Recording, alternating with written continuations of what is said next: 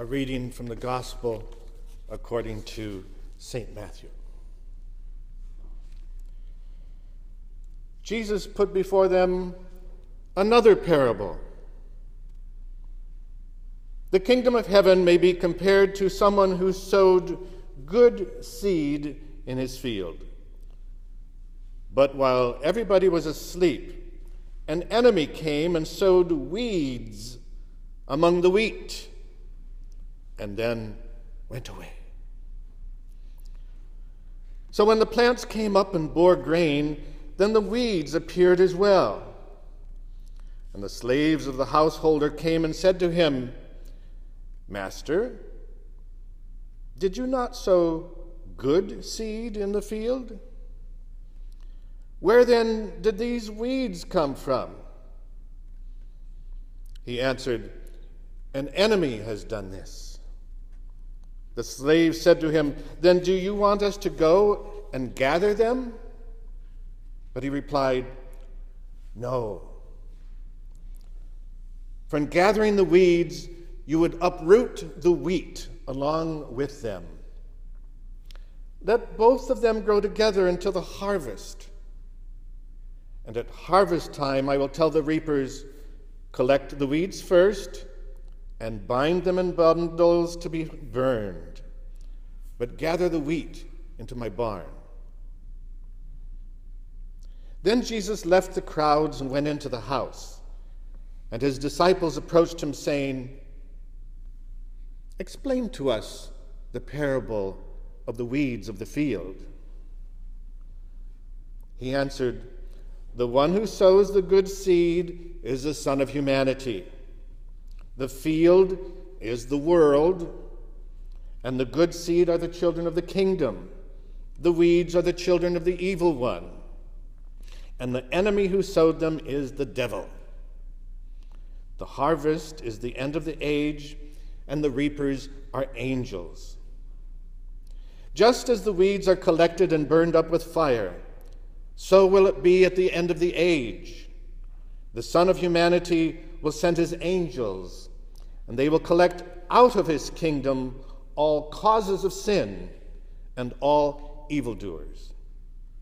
And they will throw them into the furnace of fire, where there will be weeping and gnashing of teeth. Then the righteous will shine like the sun in the kingdom of their Creator. Let anyone with ears listen."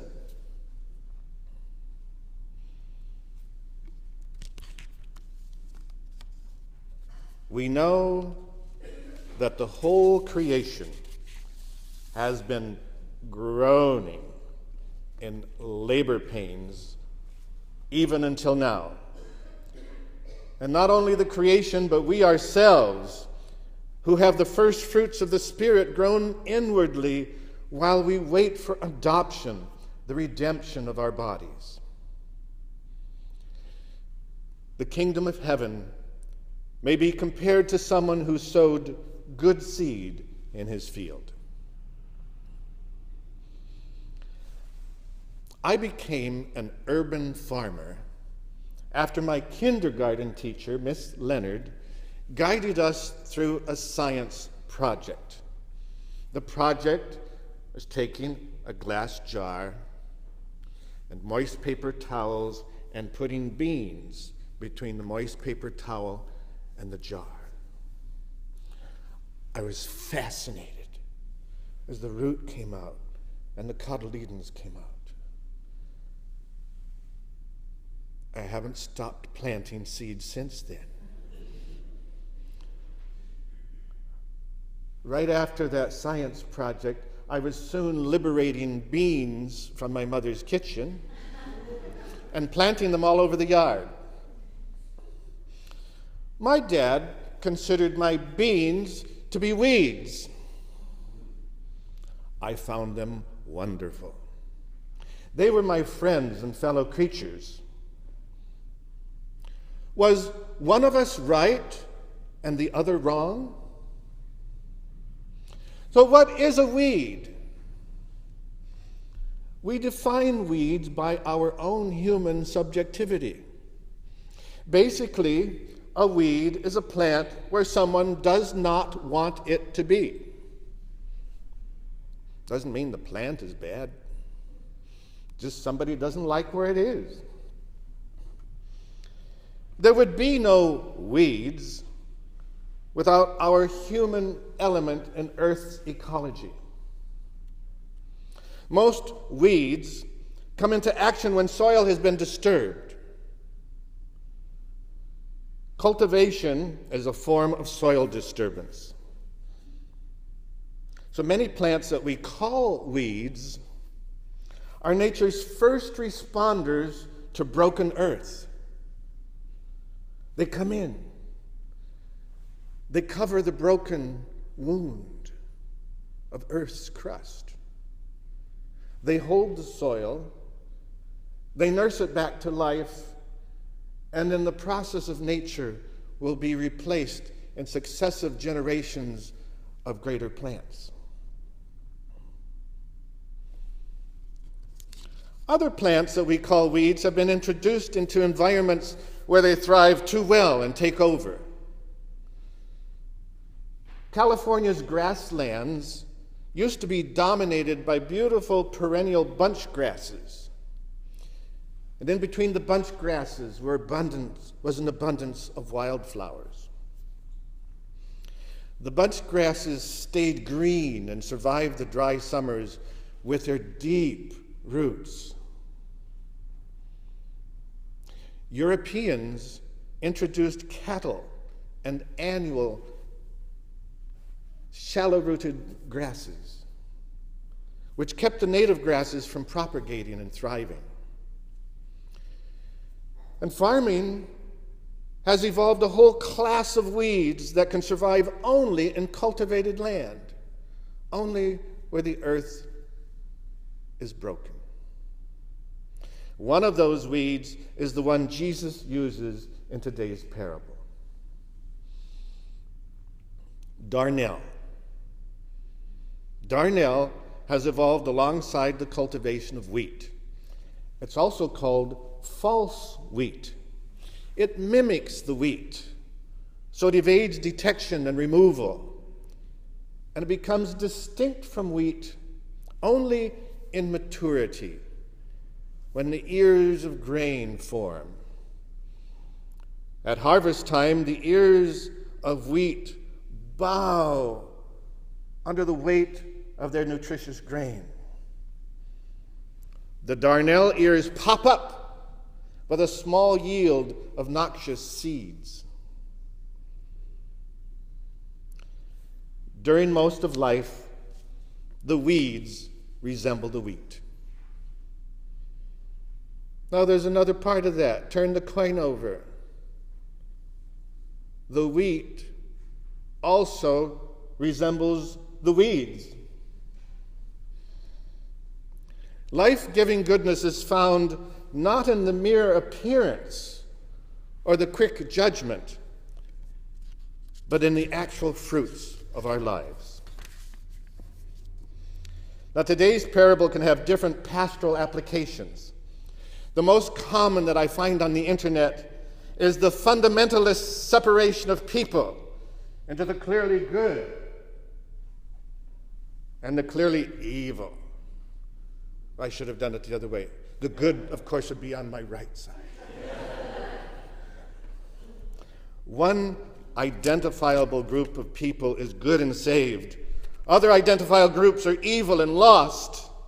Those evil ones will fuel the fires of hell. The world, the flesh, and the devil are sources of evil and hold creation subject to futility. The world, the flesh, and the devil seem to get interpreted as creation, the human body, and the cosmic force of evil that verges on being equal with God. Let's look at an alternative understanding of the parable and the sources of evil. Matthew's intended audience was likely a struggling and divided local church. I know that never happens anymore, but when he was writing the gospel, the church would sometimes get divided. In fact, the early church had serious divisions and was often pretty weird. The parable is offered as a lesson in relationships. It's about not judging and not assuming that one group is wheat and the other is weeds. We can read the parable as an insight into each and all of us, rather than a call to the tribal warfare of us and them. Contrary to the part of ourselves that's like Jonah. Remember Jonah? How angry he got at God? Jonah wanted to see separation and destruction. And as Jonah was called, so are we, to struggle with the unfairness of God's mercy and patience. The separation by the angels at the end of the age can be seen as our personal and corporate need and opportunity to be sifted and threshed. You know the word threshed? When grain is harvested to make it consumable for us, the husk on the outside has to be violently removed. In the Gospel of Luke, Jesus teaches Peter about this process of being sifted. Jesus says, "Simon, Simon, behold, Satan demanded to have you all," plural, "that he might sift you all," plural, "like wheat." And I go into the Old English, the singular second person. "But I have prayed for thee, that thy faith may not fail. And when thou hast returned again from the threshing and the sifting, strengthen your brethren." Wow. God and Satan working together. What God living among us in our human skin reveals to us is the real authority that authors people and changes the world is an inner authority that comes from people who have lost, let go, and are reformed on a new level, just as Jesus was foretelling to Peter. You will lose. You will need to let go. You will be reformed. You will be a new creation. So all that sifting and threshing and burning is not necessarily punishment for those other people who are unsaved. It's the maturing and letting go we need to grow into God's love. As St. Augustine loved to say, in the end, there will only be Christ loving himself.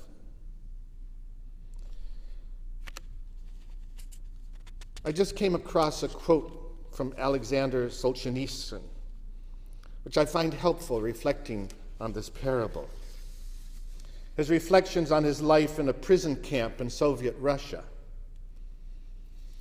And he says, "Gradually, it was disclosed to me that the line separating good and evil passes not through states, nor between social classes, nor between political parties, but right through every human heart. This line shifts. Inside us, it oscillates with the years. And what would one then have to say about our so evident torturers? Why does not fate punish them? Why do they prosper? And the only solution to this would be that the meaning of earthly existence lies not, as we have grown used to thinking, in prospering, but in the development of the soul. If only there were people, evil people, somewhere insidiously committing evil deeds, and it were necessary only to separate them from the rest of us and destroy them. But the line dividing good and evil cuts through the heart of every human being. And who is willing to destroy a piece of their own heart? God can burn away the weeds in each of us and harvest what is good in all of us. When we speak of the world, the flesh, and the devil as the sources of evil, we are using words with more than one meaning. One of my inspirations in theology, Richard Rohr, offers new vocabulary to help us get more to the specific meaning of these sources of evil. So he suggests, when we hear the world in that sense, think of it as the system, not as God's good creation. When we hear flesh used as a source of evil, consider it to be the false self, not our bodies. And when we hear devil as a source of evil, see it as the legitimized evil under the false cover of appearing good. The legitimized evil under the false cover of appearing good. The world, the flesh, the devil, they make up an anti-Trinity, but they're not equal to the Trinity. In the Trinity, we have the Father, the author of creation. In the anti-Trinity, we have the world, or the system that abuses creation. In the Trinity, we have the Son, the model of creation among us in human flesh, to teach us that all creatures are children of the same Abba. And in the anti-Trinity, the flesh, the false self of autonomy and division. And again, in the Trinity, the Spirit, our guide along the path to fullness in God's love. And the anti-Trinity, the devil, or the roadblock on the way to fullness, a name we give to the sanctified and legitimized violence deemed as necessary to control the system and our false selves. So think of it, the system, the false self, and sanctified evil. When we try to pull the darnel weed out by ourselves, under the false wisdom of our faulty infallibility, we avoid the interchanges that come with conversion.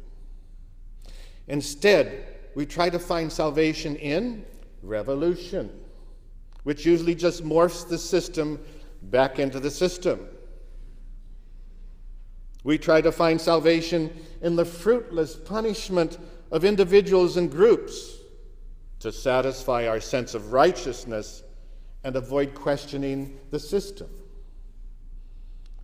We try to find salvation in sanctifying war to keep the system in power and individuals and groups in fear. Jesus calls and loves us as the sinning saints we are. Luther said we are at once sinners and saints. There is no one else for God to call and love. Each of us is a field with weeds among the wheat. And Jesus teaches us that fight and flight are not the only options. We can stay. We can stand forth. We can be present. We can act. Even as we continue to groan in labor pains, as part of creation evolving toward completion, we are called to respond to evil with good. be gentle as doves and wily as foxes. Keep planting good seed.